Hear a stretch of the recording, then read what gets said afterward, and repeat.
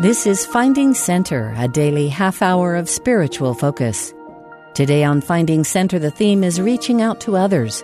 Neil Levon Cox, Associate Dean of Students at BYU when this devotional address was given, will share his remarks entitled, "And They Did Fellowship One with Another." As a preface to my remarks today, I wish to declare my faith and testimony. I know that there is a God in heaven. He is our Heavenly Father, and we are His children. He loves all of His children. He has revealed Himself to the world in these, the latter days, and prophets walk on the earth today as they did anciently. God loved us, so He sent His Son, Christ Jesus, the atoning one, to show us by the path He trod, the one and only way to God. I rejoice with you today in this good news and in this truth. During the past several years, my wife Carol and I have been fortunate to live with you here in Happy Valley. I consider this a great blessing for us and our family. But I have discovered that even in Happy Valley, there are some among us who are not happy and who yearn for recognition and friendship. I find this odd because we live in an environment of relative tranquility and abundance. During an earlier era of peace and plenty described in the Book of Mormon, it was noted that, quote, "And they did fellowship one with another, and did rejoice one with another, and did have great joy," end of quotation. As we fellowship or befriend others, we too can rejoice with them and have great joy. I've seen this outcome in many of your lives, but not all. There are lonely people among us, and today I share your concern for such souls. Perhaps you are among the lonely. Surely there are some of those within your reach who sense the emptiness of feeling alone in the world. Moroni had such feelings when he wrote, "I am alone, and I have not friends." But his world was devoid of saints, and in Provo we are surrounded. In 1867, Mark Twain visited New York City and reported the following, quote, "New York is a splendid desert, a domed and steepled solitude where a stranger is lonely in the midst of 1,000,000 of his race," end of quotation. How sad that lonely souls walk the same streets as thousands of other lonely persons, their potential friends. This is contrary to the way God would have us live. He desires that we be no more strangers and foreigners, but fellow citizens. Today there are still lonely people in New York City and throughout the world. Listen to a sampling of their voices. "I always feel lonely, and I have no friends. I'm not important to anyone. I'm forgettable. I'm boring. I am so lonely, please, just talk to me." Or consider the words of a woman who recently visited a beautiful park. Excited to make new friends that day, she noted, quote, "I passed at least 20 adults, some with children, some with dogs on leashes. The dogs appeared to be excited, tails wagging, stopping to take a sniff at anyone who acknowledged them. No one smiles. No one can say hi. And if you try to say hi to them, they turn their heads." Maybe some owners could learn a lesson or two from their furry friends. The park visitor concluded, "If we don't extend our hand out to others, there won't be anyone to miss us when we're gone," end of quotation. Let me briefly add a personal disclaimer. Today's advice is not intended to encourage anyone to disregard common sense when dealing with others. Certainly there are rare situations which necessitate avoiding people. Scripture warns, quote, "Enter not into the path of the wicked, and go not in the way of evil men. Avoid it, pass not by it. Turn from it and pass away," end of quotation. However, to personally extend this biblical warning unnecessarily to multitudes of well-meaning but lonely people is to forfeit opportunities to bless lives, yours included. Not long ago, a sophomore at BYU found her way to my office. Her demeanor and body language bespoke the sadness that she felt, and she lamented that she had failed to become involved or make many friends during her first year in Provo. I mostly listened as she conducted a personal therapy session with herself, and as she concluded saying, "I guess I just need to get outside of myself and do something for others." She had made a very wise and absolutely correct diagnosis of the malady from which she was suffering, and I knew I could help. So I immediately walked the young woman to the Student Leadership Office, which houses the programs of the Brigham Young University Student Service Association, or BYUSA, as it is better known. There she was introduced to a genuinely happy and gregarious student volunteer who took her on a tour of the office, explaining the various ways in which students may become involved and serve others. I left knowing that my young friend was in good hands. She was doing what she herself had prescribed. She was getting outside herself and finding ways to serve others. A few days after our visit to the Student Leadership Office, I returned to communicate thanks to the dedicated student volunteer who had fellowshipped my friend. The volunteer said with excitement in her voice, "Your friend is here in the office this afternoon." "Where?" I questioned. "Over there," pointing to a spot perhaps 50 feet from where we stood. I quickly made my way to see my once lonely and unhappy friend, but opted to stay out of sight while within range of her voice. My friend had gotten involved, and she was giving a tour of the office to 2 freshmen. I heard her say, "I didn't get involved, but kept to myself during my freshman year, and I regret it. You need to get outside yourself and find ways to serve others. We can help you," she said. This was music to my ears. And when I made my appearance, I observed the smile which had replaced the previously distressed look on the face of my friend. Similar excited and happy looks were observed in the faces of the 2 visitors. I had just witnessed modern fulfillment of the important Book of Mormon principle, and they did fellowship one with another, and did rejoice one with another, and did have great joy.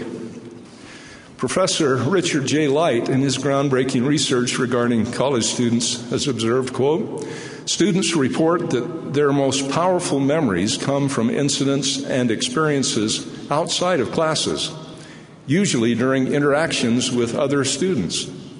End of quote. I would add that campus clubs, the Y-Serve office, student leadership programs at BYU are wonderful ways to find service opportunities and thus have positive interactions with other students. If you feel such a need, these programs beckon you. Please find a way to contribute and get outside yourself. And if you're concerned that involvement may impact adversely your academics, Dr. Light concluded that, on average, students who do volunteer work have slightly higher grades than those who don't. President Thomas S. Monson visited the BYU campus in 2007. That day he observed that, quote, "To find real happiness, we must seek for it in a focus outside ourselves. No one has learned the meaning of living until he has surrendered his ego to the service of his fellow man. Service to others is akin to duty, the fulfillment of which brings true joy." End of quotation. I testify that this is true, and I rejoice in the many students who have discovered this emancipating principle of the gospel of Jesus Christ. President Monson that same day also observed, quote, "The New Testament teaches that it is impossible to take a right attitude toward Christ without taking an unselfish attitude toward men." End of quotation.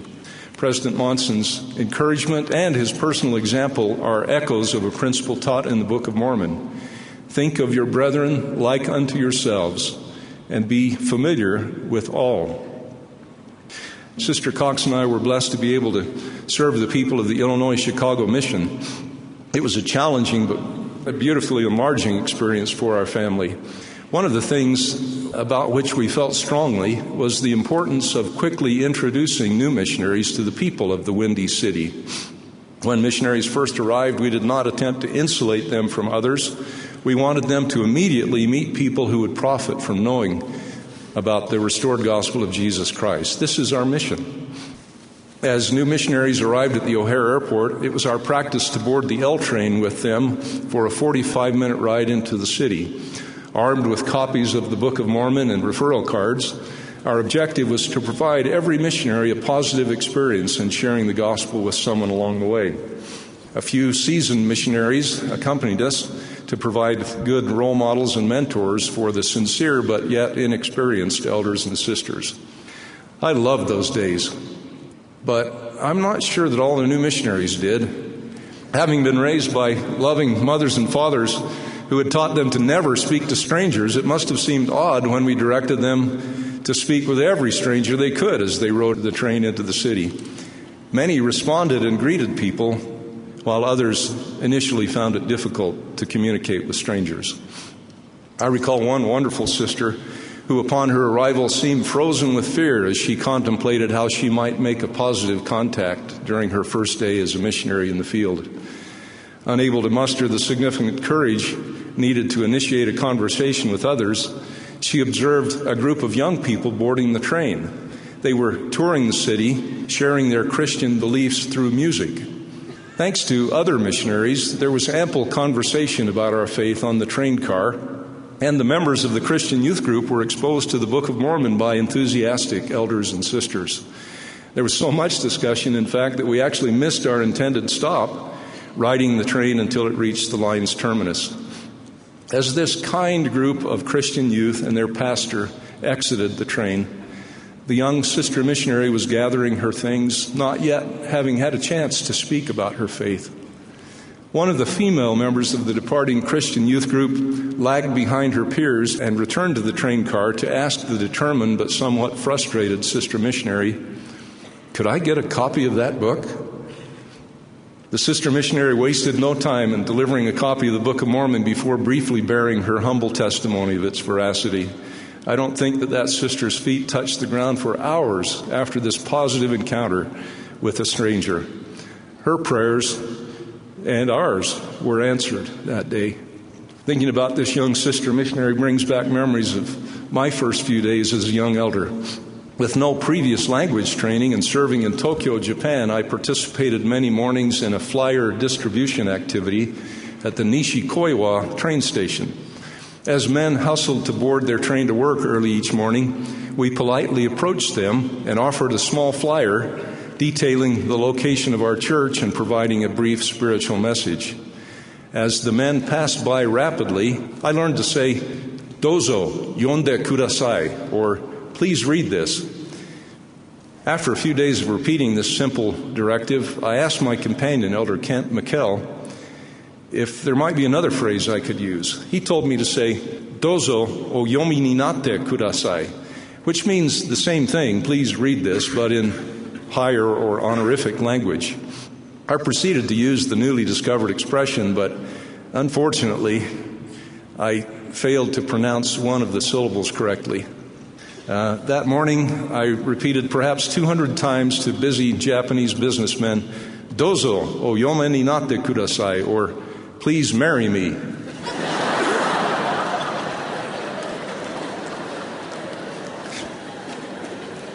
Yes, we do risk failure or embarrassment when we approach others, but it is the right thing to do. I'm grateful today for a church member who got outside himself and talked to a stranger. The stranger was my great-great-grandfather, Orville Sutherland Cox. He was relocating from Ohio to Missouri and was not well acquainted with the restored gospel of Jesus Christ when he met Brother Sylvester Hewlett on a dusty road just outside Far West Missouri in 1838. Brother Hewlett patiently listened as Mr. Cox harshly criticized the church based solely on rumors to which he had been exposed. But rather than bristling or walking away, Brother Hewlett invited my ancestor to walk with him into the city and to witness firsthand the industry and the goodness of the Mormons. My ancestor was impressed and quickly recognized the false nature of his previous impressions. Learning that Mr. Cox was a newcomer and had no place to stay, Brother Hewlett kindly opened his home to the stranger for an extended period. For me, this adds much personal meaning to the Savior's declaration, "I was a stranger, and you took me in."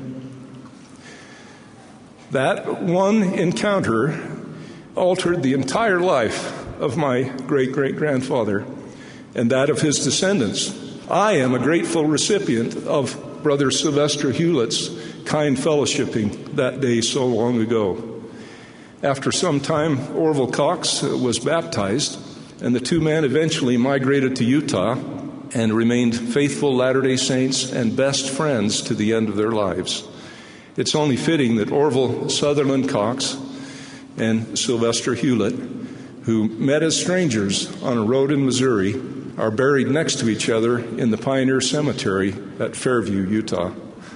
What if Brother Hewlett would have avoided my ancestor that day? It is quite possible that we would not be having this conversation 175 years later. All of us look forward to General Conference this weekend, and we see genuine interest in others powerfully exemplified in the leaders of our church. While I am not well acquainted with the brethren and regard myself as a very ordinary but grateful church member, I've had occasion to personally witness the determined efforts of church leaders to get outside themselves and recognize others. Years ago, as a missionary, I looked forward to the visit of the then young apostle, Elder Gordon B. Hinckley. He was deeply revered by the Japanese saints and had been highly involved in the growth of the church in post-World War II Japan. He loved all people, but he had a special affinity for those in this once war-torn nation. Elder Hinckley arrived one evening very, very tired and suffering from jet lag. The following day, he faced a rigorous schedule, which included much travel and several teaching opportunities. As he arose very early the next morning, he had every reason to seek privacy as he prepared for the day, but that is not what he chose. Elder Hinckley asked the first missionaries he encountered that morning, Elders Evans and Cox, if they would accompany him into the streets of Tokyo, where he desired to communicate with the good people of that city. Although he spoke a surprising amount of Japanese, he felt that the two missionaries might be of some help in assisting him in communicating with those he would meet that morning. We spent the next hour contacting people on the streets of Tokyo, recognizing them and their individual worth, and informing them of our faith. President Hinckley loved all people, and he sought to serve them throughout his long life. He did not avoid others. On another occasion, I visited the Salt Lake Clinic seeking remedy for a knee injury. When my name was called, I was ushered down a busy hallway by a helpful nurse, and while moving toward our destination, we passed an exam room with an open door. Seated in the exam room, dressed in a hospital gown, was Spencer W. Kimball, who was also receiving medical attention that day. I was shocked to see the prophet, but inspired when he quickly recognized my presence and waved a kind greeting to a man he had never met, but one he seemed to value. Such is the manner in which true disciples of Christ live. You perhaps have noticed, as I have, how prone to warmth and welcoming our university president is. When I visited the campus in the fall of 2007 to be interviewed for a position I was later blessed to assume, I was walking along between the Abraham Smoot Building and the Wilkinson Student Center when President Samuelson, accompanied by a few of his colleagues, greeted me while walking in the opposite direction. He was one of very few people who seemed to recognize me that day. Why did he notice me? He did not know me, and I was not affiliated with the university at the time. He had nothing to gain from his brief but genial exchange with me. He simply cares about others in a manner not unlike the Savior, who issues a sincere greeting and invitation to all mankind.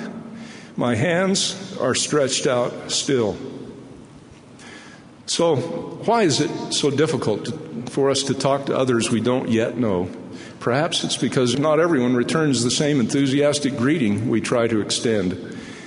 The actions of some bespeak their apparent belief that eye contact has been outlawed in Provo. Others hide behind an electronic shield. a hindrance to potential contact that would enhance their lives and bring blessings to self and others. Too many on our campus spend time inspecting the sidewalks rather than looking up to find the potential friends who surround them. Some of us leave behind the strong focus on the welfare of others we practiced as missionaries. This campus should be the warmest and most inviting on earth. You have likely felt both the exhilaration of being recognized as well as the heartache that accompanies being ignored. Let us choose to recognize others on the campus of Brigham Young University. Let us follow the counsel given by outstanding student leaders who, sensing the need I speak of today, produced a brief video in 2008, which is timeless and worth our viewing this morning. There are so many students here. We come from such diverse backgrounds. It can be easy to keep to ourselves. I believe that we can change this part of our campus culture. Everything is new on the first day of school. The teachers, the books, the course materials, the new classmates. I try to start the semester off right by making a new friend and introducing myself. It can be easy to feel lost on this campus. This campus is so big. It's so easy to feel lost and alone. But when someone comes up to you and is kind and introduces themselves and gets to know you, don't you feel so included? It's very easy for all of us just to stay in our comfort zone. It doesn't hurt to make new friends.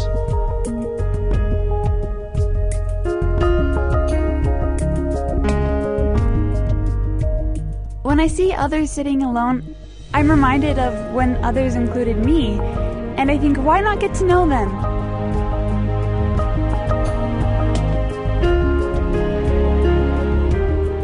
It's a campus community. It involves each one of us. I know if I were in need, I would really appreciate the help of others. The service is simple, but we just have to do it.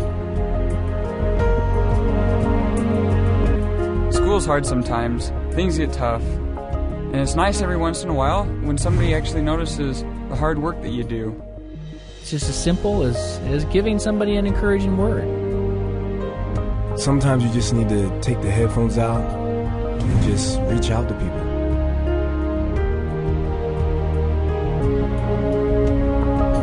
We can start by serving each other. We can change the culture. We can redefine service.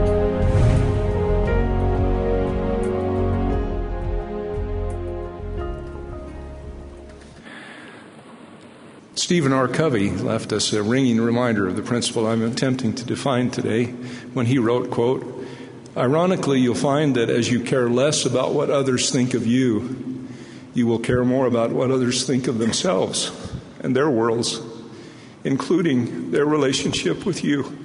End of quotation. The world can be a frightening place. Not everyone will heed you. Don't hide yourself away from folks. Put others first. They need you. As others you approach each day, recall the social dearth that swept the earth and hampered souls, but souls have such great worth. Please notice those around you and take time to look and see the precious ones right in your path. Your friends, they soon may be. Those starving for the human touch that saints should always grant. You'll make the world a better place, so please don't say, "I can't." Surrender all your ego and put focus on the others who pass you daily on your way, your heavenly kin, your brothers.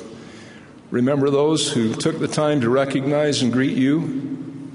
Then pass it on and do your best. Give folks a chance to meet you. The world can be a happier place. More friends you're making too. Extend yourself and bless a life. It all begins with you. During his earthly ministry, the Savior noted, "I know my sheep." Shouldn't we then know each other? This cannot fully occur until we take time for others and recognize both their existence and their worth. Of the two disciples on the road to Emmaus, it is written, quote, "And it came to pass that while they communed together and reasoned, Jesus himself drew near and went with them. End of quotation. The Savior looked for ways to be with others. Let us not avoid such opportunity. As the hymn advises, let's oft then in kindly toned voices our mutual friendship renew, till heart meets with heart and rejoices in friendship that ever is true. The prophet Joseph Smith taught that friendship is one of the grand fundamental principles of Mormonism. Let us better open this campus to fellowshipping so that it may someday also be said of us, and they did fellowship one with another, and they did rejoice one with another, and did have great joy. This is my sincere and humble prayer in the name of Jesus Christ. Amen. You've been listening to Finding Center. Join us every weekday for a half hour of inspiration and spiritual focus. Today's theme was reaching out to others.